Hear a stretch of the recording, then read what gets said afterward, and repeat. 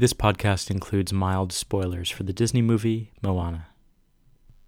This is the God in All Things podcast, rooted in Ignatian spirituality and seeking the presence of God in the everyday. Disney's new animated film Moana presents the struggles of finding and living one's true self. Moana is a young girl in line to be chief of her island home, Motunui. It is an island that provides all they need. The bay provides fish, the island's resources provide food and materials to build and create, and the people fulfill their ordained roles. The gods are providing for them abundantly, and their happiness is there on the island. And Moana will help continue this pattern as the eventual new chief. This beauty and order in the opening scenes paint perfection. It might even be a reminder to us that God always provides abundantly.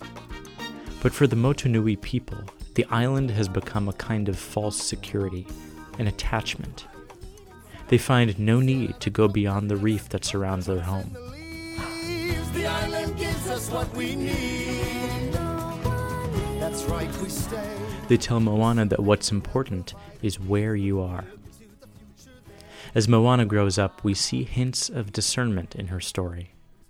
It seems the ocean is calling her to something more, to go out beyond the reef.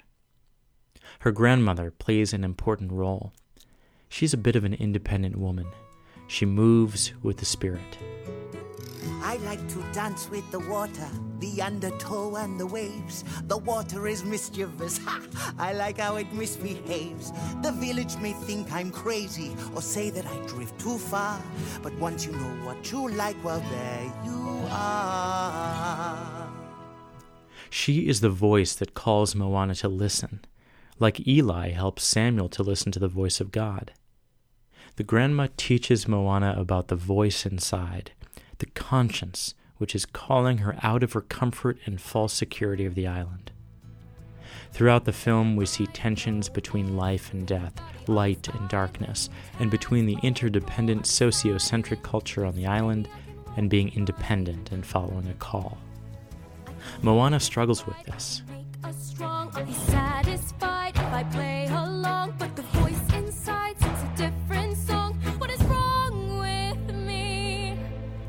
Grandma tells Moana to respect her father and her traditions, but there's a deeper calling, to be her true self.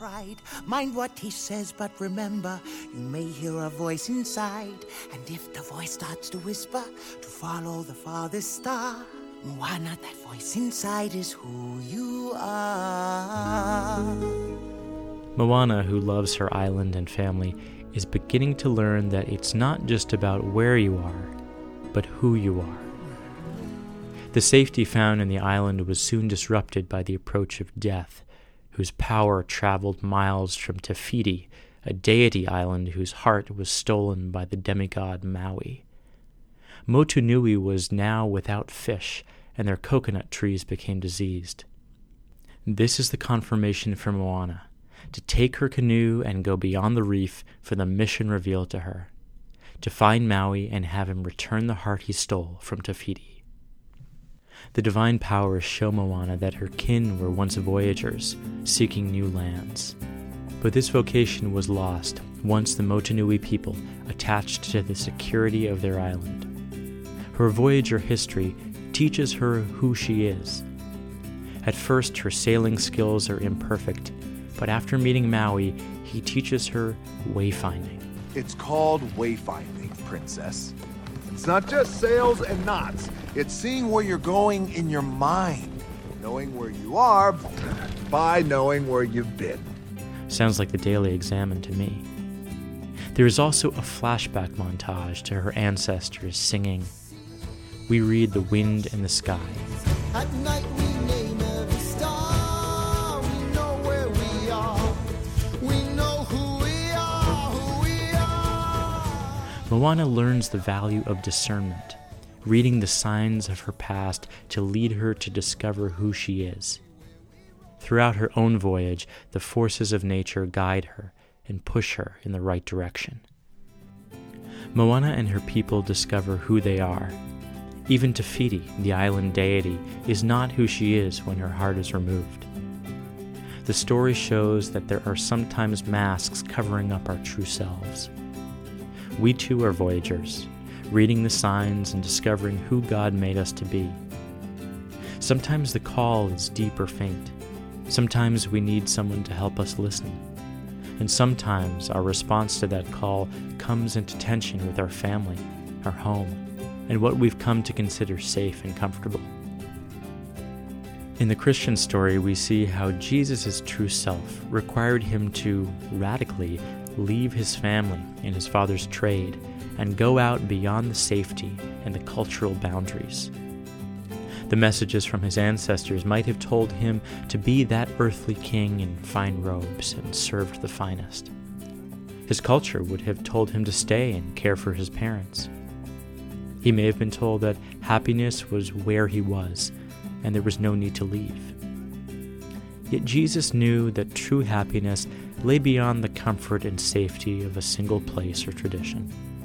True happiness meant being who he was, living his vocation fully, even if it meant leaving his homeland. We each may sense that voice inside, calling us to consider something deeper. All of us are called by God to be voyagers, explorers ever seeking the answer not to the where, which can be temporary, but to the who we are at our deepest. In Ignatian language, the voice that guides us there is our deepest desires. We need to move with the Spirit and let her lead us out of our false happiness. True happiness is who you are. As Maui knew, knowing where we've been tells us a lot about where we are, and where we are helps guide us to discover our true self, who God made us to be.